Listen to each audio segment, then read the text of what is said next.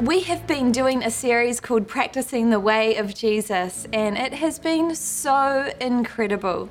You know, Steve Frisch, he shared about practicing the way of Jesus through community, and I know many of you are gathered together to watch Curate at Home right now, and that is awesome, practicing the way of community. Maybe you'll be practicing it throughout the week, and it's an amazing thing to do. And then Renee spoke on practicing the way of forgiveness and how we have to forgive as many times as needed. It actually needs to become a practice in our life. And then Tony, he shared how to practice the way of Jesus through Sabbath. And I know many of you were really challenged, and we had some great discussions about it at our house, and people have been implementing it for the first time and just really experiencing the blessing of it.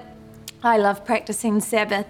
And last week, Hayden spoke on practicing the way of silence and solitude. And I just want to give a shout out to everybody who this week practiced that. You took a moment, maybe 5 minutes, 10 minutes, a morning, a day.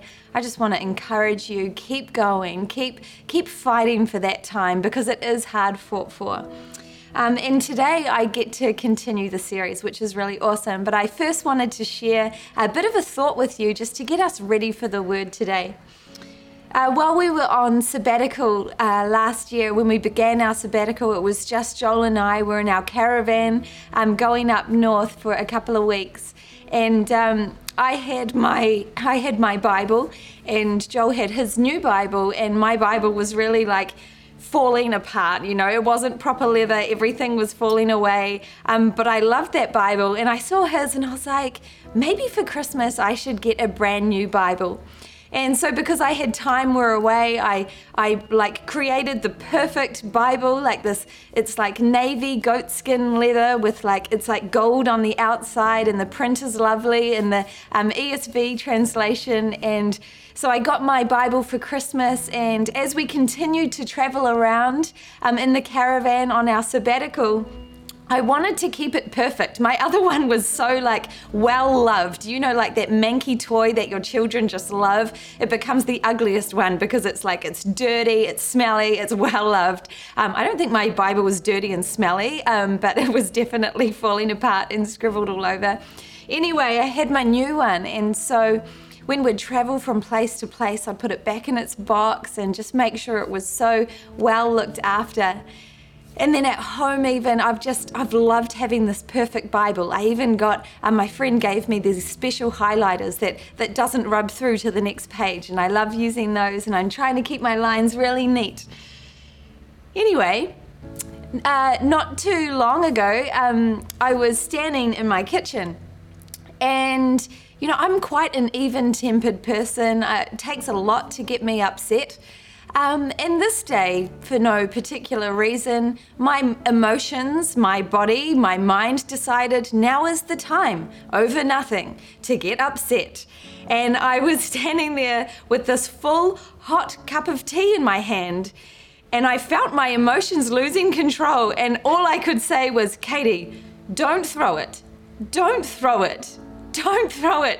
You want to drink it. You'll have to clean it up. And I just went like this, and just my cup of tea, I threw it. Kind of embarrassing, I know. I'm 35 and I'm throwing a cup of tea over nothing. Why am I telling you this? Because as I threw it, it went all over our kitchen table and all over my perfect Bible. Why am I telling you this? Well, I didn't realize that I approached the word with just a little bit of pride. And when I say I didn't realize it, it's because pride is totally blind. So when I approached my really well-loved Bible that was falling apart, there was this part of me that was like, look at how much I read the word. Look at all the scribbles. Look at that. I'm doing really great. And when I approached my brand new, tidy, clean Bible, it was like, wow, look at my perfect Bible. I'm doing so well reading this. And now, every time I go to open my Bible, there's tea stains, and from a really low moment. And so I tell you what it's done is it immediately humbles me before I open the word. And it's just incredible what humbling can do as we humble ourselves before God. It's like I'm getting so much more out of this. And in Psalm 25, verse 9, it says that he guides the humble in what is right, and he teaches them his way. And why is it just the humble that get to receive this blessing of being guided by the Lord? Well, I think it's because the humble know that if they follow their own wisdom, if they follow their own heart, at best we will get to somewhere okay. But if we follow the wisdom, if we follow the word, if we follow the Spirit of God, we can get somewhere that is the way of life better than any place we could get to on our own. And so I thought that we could take a moment before we get into the word to just humble ourselves before the word, to humble ourselves before God, and to remind ourselves of just how much we need Jesus. He is the way, he is the truth, he is the life. This whole series is called Practicing the Way of Jesus, and that's because his way is the way of life. And you know, our job, our purpose, our calling is to become like Christ, and that is a really good thing and a much needed thing for all of us. So why don't we humble ourselves before God and his word this morning, or today, whenever you're watching this. It says in Isaiah 40, chapter 8, that the grass withers and the flowers fade, but the word of our God will stand forever. Father, I thank you that your word has been here before us, and that your word will still be here after us. Lord, we come before you, and we come before your word today with humility, and we acknowledge that your word is the word of life. May we have the posture of your disciples, Lord, who would sit at your feet and call you Rabbi. May we no longer follow the haphazard desires of our heart, but would we follow the sure and trusted way of you and of your word. We thank you, Jesus, that you are who our soul longs for. It's you who we seek. Guide us, we pray. Amen. Amen. Awesome. Hey, today I will be speaking on practicing the way of Jesus through prayer, and I'm really excited to share that with you. In the book of Luke in chapter 11, verse 1, it says, one day Jesus was praying in a certain place. I love that, in a certain place. And when he finished, one of his disciples said to him, Lord, teach us how to pray. You know, these disciples, they had been around Jesus long enough to see his prayer life. They watched him go off on his own. They heard his prayers when they were together. Some of the lucky ones even were at the receiving end of that prayer. They saw enough of Jesus's prayer life to see how powerful his was and to see what theirs lacked. And so they said, Lord, teach us how to pray. And I really pray that that would be the posture of our heart today. Lord, teach us how to pray. So we're going to be looking at 4 different kinds of prayer that were either modeled by Jesus or taught by Jesus. And the first kind of prayer that we're going to be looking at is the prayer of blessing. The prayer of blessing. My daughter Violet, who just turned 9 last Friday, she found this little Bible. It's like the Psalms and the Gospels, and she was so excited to have it. And she was sitting on her bed and she was showing me, and I was like, that's awesome, let's read something out of it. And she went, okay. And she opened it up and she started reading, and this is what she started reading. Matthew 19:13. Then people brought little children to Jesus for him to place his hands on them and pray for them. But the disciples rebuked them. And Jesus said, let these little children come to me, and do not hinder them, for the kingdom of heaven belongs to such as these. And when he had placed his hands on them, he went from there. I mean, firstly, I just have to point out that I love that when Violet went to open the Bible, Jesus, his invitation to her was, come to me, come to me, come to my word, it's for you. But what was happening is there were all of these parents, and they were bringing their children to Jesus, and the disciples were like, no, he's too important, like he's too busy. And Jesus was like, no, no, I am not. Let them come to me. And what he did is he blessed them. He loved them so much, and the gift that he gave them was to bless them. And so he laid his hands on them, and he didn't stop until he had prayed for every single one of them, a prayer of blessing. Jesus prayed prayers of blessing. He prayed prayers of blessing. When I was in Auckland, in our Curate Auckland one day when I could get there, and my gosh, I miss it. I called an Uber one time and I was Ubering to 44 George Street where we gather, where I cannot wait to gather with you again. It flooded completely. Did you know that, the building? I'm calling it the Curate Auckland's baptism, so it's been flooded and purified, But anyway, so I was getting an Uber over to Curate Auckland, and this lovely man picked me up and he asked me where I was going. I said I was going to church, and he told me that he believed in Jesus, and we started having this great conversation. And he started sharing with me the power of blessing. And he shared with me that when he was younger, and he was from a small little town in Africa, he shared with me that when he was a boy, he saw this elderly couple when they were struggling to carry everything that they were carrying. So he left his football game and he went over and he helped them carry their gear into their home. And he said that they, to thank him, they prayed a blessing over him. And he said as a little boy, he just thought, I bet that blessing will actually do something. He just believed in the power of it. And so he thought to himself, actually, why don't I, whenever I see the opportunity, if old people bless, why don't I just, whenever I see an opportunity, help them so that they'll bless me and my life will be blessed? And he shared to me how whenever he would see an opportunity, he would help them cross the road, help carry their things, he would do whatever he needed to do, and they would always bless him. And then he said to me, you should see my life.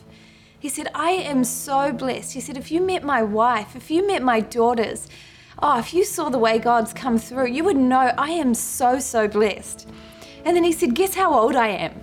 And I thought, people only say that if they look really young for their age. People who look older for their age, they don't say, guess how old I am. So I knew he must be older than he looks. And so I thought, at best, he must be, 50. And man, he blew me away. He was in his 70s. This guy looked amazing. And he was like, I am so healthy. I've never been to a doctor. I am blessed. And he said, if only Christians and people who carried the Spirit of God, if only they knew the power that they had in their words, the power that they had to bless in the name of Jesus, he said that they would be blessing their family, blessing their children, blessing new people, blessing people they met. They would be blessing strangers. They would be blessing all of the time if they truly knew the power of it. If they truly knew the power of it.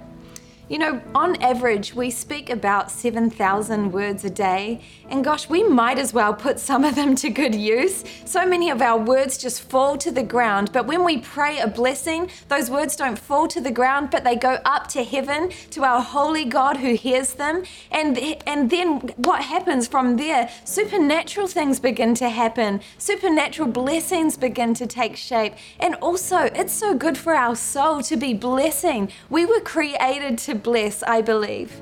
Our son Micah, he's been really sick all year. He's got asthma, but this year has just been a particularly tough year for him with his asthma. Just constant, a bit relentless.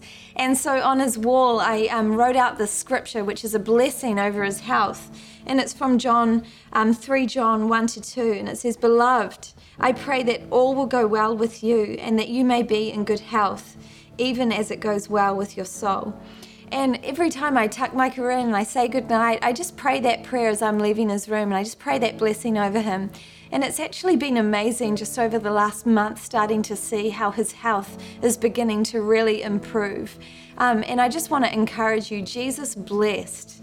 He prayed blessings. And what I could have done is gone to the Word and found lots of blessings for you. But I thought, actually, this is an amazing opportunity for you to go to the Word yourself. Go to Google if you like. Google prayers of blessing, scriptures of blessing. And why don't you write that out or memorize them and just start speaking blessing over your loved ones, over your life, over your health. Jesus prayed prayers of blessing. Man, that's a tongue twister, turns out. Okay, passionate prayer. I want to talk about passionate prayer. Hebrews 5:7 says, in the days of his flesh, so when Jesus walked this earth, he offered up prayers and supplications with loud cries and tears to him who was able to save him from death. And he was heard because of his reverence. Loud cries, tears. He prayed with such conviction of his requests.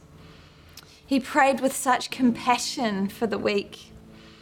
He prayed with such desperation to see the kingdom of God come to earth that his prayers were full of passion.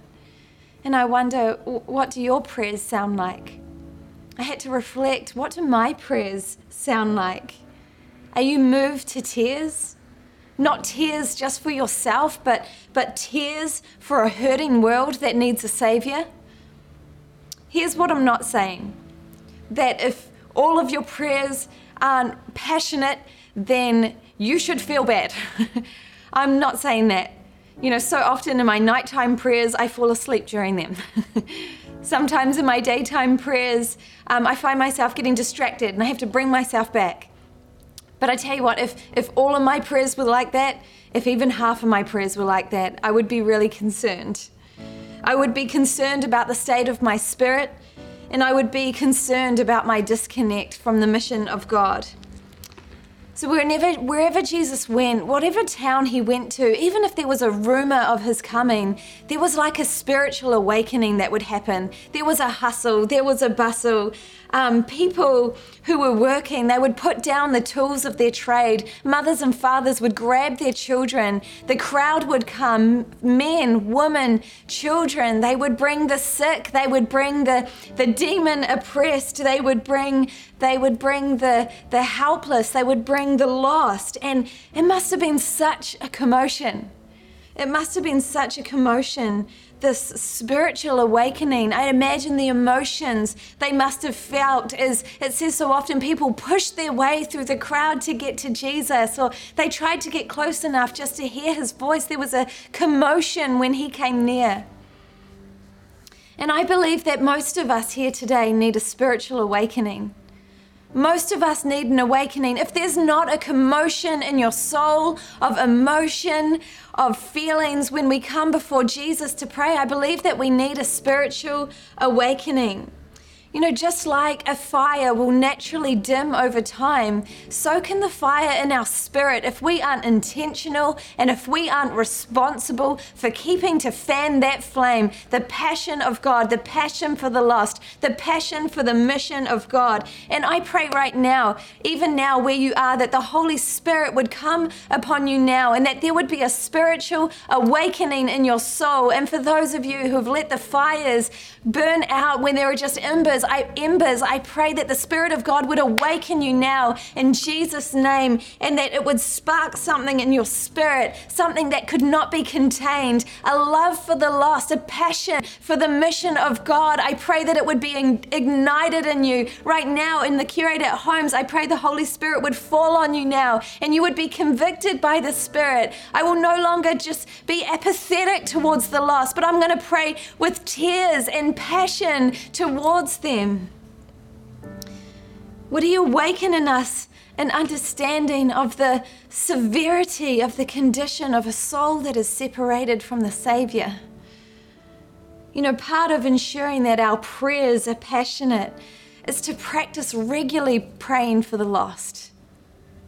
It's to practice regularly praying for the lost. I love in the book of Luke in chapter 5, verse 30, it's talking about Jesus. He had gone into Levi as this tax collector's house, and tax collectors were so frowned upon. And the Pharisees and the teachers of the law who belonged to their sect complained to the disciples, "Why do you eat and drink with tax collectors and with sinners?" And Jesus answered them, "It is not the healthy who need a doctor, but the sick. And I have not come to call the righteous, but to call the sinners to repentance." And Jesus wasn't talking about the physically sick. He was talking about those who had a lifestyle of sin, who were separated from him and from God. And I wondered, if I was to see all of my prayers, if they were to be laid out before me, I wondered, what would I see? I can imagine I would see a lot of prayers towards people whose spirits are saved, whose souls are saved, but whose bodies are sick. But I wonder how much of my prayers actually goes to those whose souls are sick, they're separated from their Savior. And I wonder if that's because we naturally pray for what we see. And if that's the case, I just pray that God would give us spiritual eyes to see what He sees, to see the spiritual condition, that our prayers may be full of pleas for the lost soul. And I should know better than this. A few years ago, just when I was driving down my street, I would see this one woman, and there was something about her, the way her shoulders were slumped, the way she walked.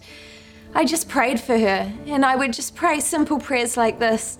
Jesus, I pray for that woman. Lord, I don't know her, but I know that you do. God, I pray that you would bring people into her life that may point her into your direction. Lord, I don't know how, but somehow, Jesus, would you plant your seed in her, the seed of your word, and I pray that someday she may know you. Just simple prayers like that. And every time I see her, I would just let up another little prayer, and honestly, not really expecting anything. 2 years ago, I was speaking at Curate, and I was actually speaking on the power of prayer. And as I was standing there and I was at the point where I was sharing testimony about answered prayers, I looked out, and who did I see? This woman that I'd been praying for. And I was trying to hold it together, kind of like I am right now, because I was just so overwhelmed with the grace of God that He would show me the fruit of my prayers. And so I'm like, gosh, if our prayers are that powerful, if it enacts something in the spiritual realm, if it activates something, if things begin to happen, if we truly knew the suffering that it is to be disconnected from our Savior, I pray you would be reminded what that's like. And if you never really knew what that was like, I pray that God would give you His heart so that you would understand it, so that we wouldn't be able to help. But when we see people, we would be praying for them. God, I don't know how, but send someone their way, God. Plant a seed in their heart. Move in their life, God. I pray, Lord, that you would intervene, that there would be divine connections, Lord Jesus, that they may know you. They may know you. Our prayers, they need to be passionate. Jesus' prayers were passionate, and He cared for the lost. He spent time with them. And so I believe we need to practice making time for the lost in our prayers and in our life. And the last prayer I want to talk about is the persistent prayer. The persistent prayer. Luke chapter 18, verse 1 to 8. This is the parable of the persistent widow. One day, Jesus told His disciples a story. I'm so thankful for the story. Jesus told His disciples a story to show that they should always pray and never give up. There was a certain judge in a certain city, and he said, who neither feared God nor cared about people, this judge. And a widow of that city came to him repeatedly, and she would say, give me justice in this dispute with my enemy. And the judge ignored her for a while, but she kept going to him. And finally he said to himself, I don't fear God, and I don't care about people, but this woman is driving me crazy. And so I'm going to see that she gets justice, because she is wearing me out with her constant requests.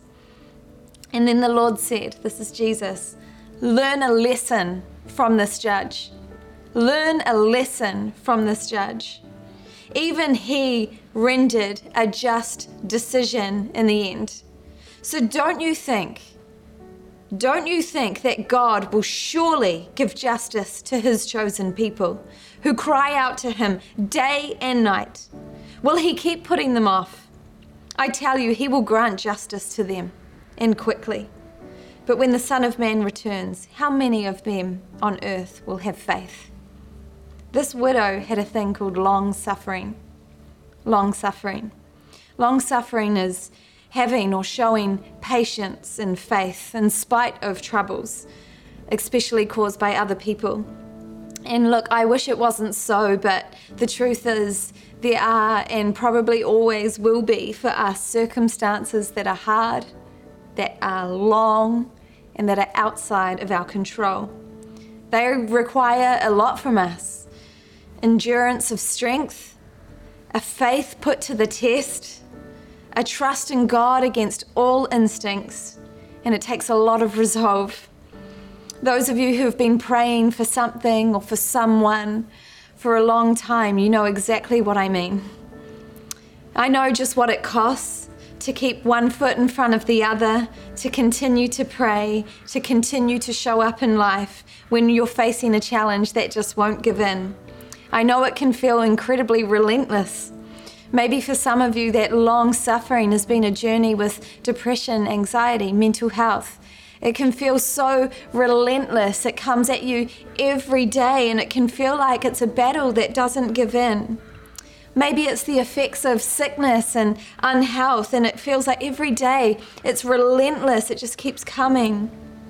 Maybe it's heartache from watching a lost son or a lost daughter continue to make poor choice after poor choice, and the heartache and the strength needed to just keep fighting that battle, and the heartache that continues to come to you from watching your precious son and daughter or spouse or loved one continue to be lost and make these choices that hurt them.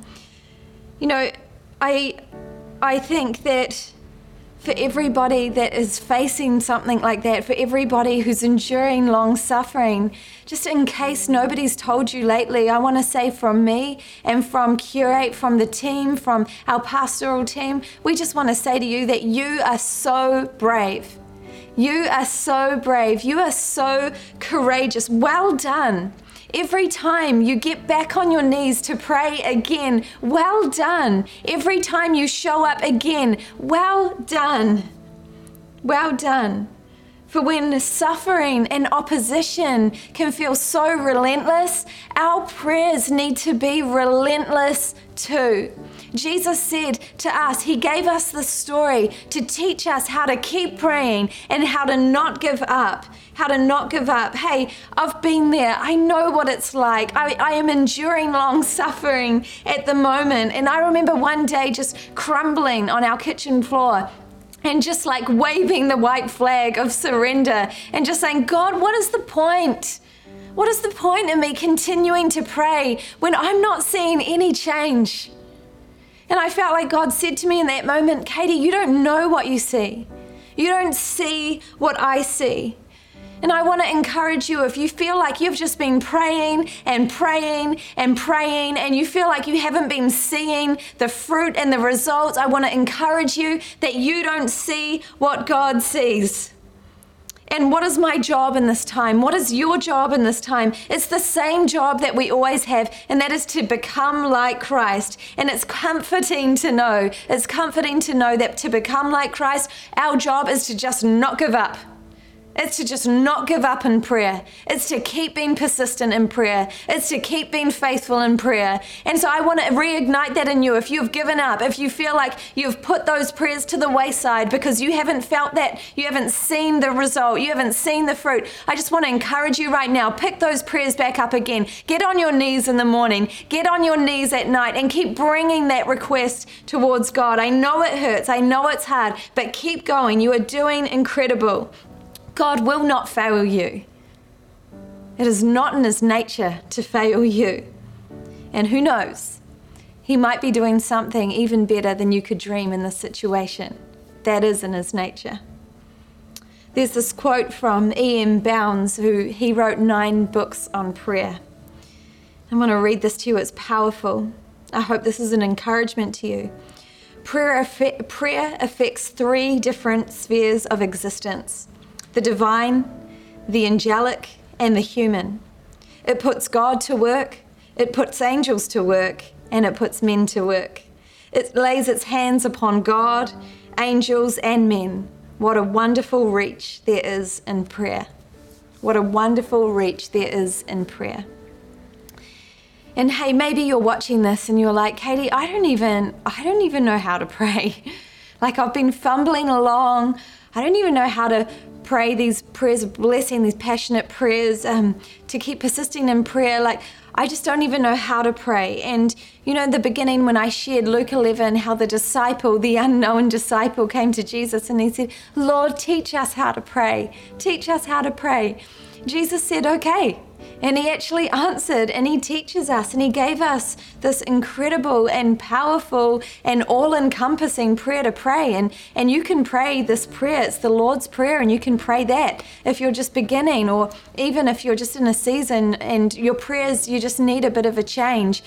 Practicing this prayer every day, even twice a day, is a really powerful thing to do. And so it's going to hopefully come up on your screens. And just where you are, I just encourage you to read it out with me. If you're in our host, if you're hosts and you're together, our Curate at Homes, let's just read this together. This is powerful. Matthew 6 verse 9, and I'm reading out of the New King James translation. Our Father in heaven, hallowed be your name. Your kingdom come, your will be done, on earth as it is in heaven. Give us this day our daily bread, and forgive us our debts, as we forgive our debtors. And do not lead us into temptation, but deliver us from the evil one. For yours is the kingdom, the power, and the glory forever. Amen. Amen. Jesus, he lived a life of prayer. He lived a life of prayer, prayers of passion, prayers of blessing, prayers of suffering. He prayed alone. He prayed with people. He prayed all night. He prayed quick prayers of thanks. His way was a way of prayer.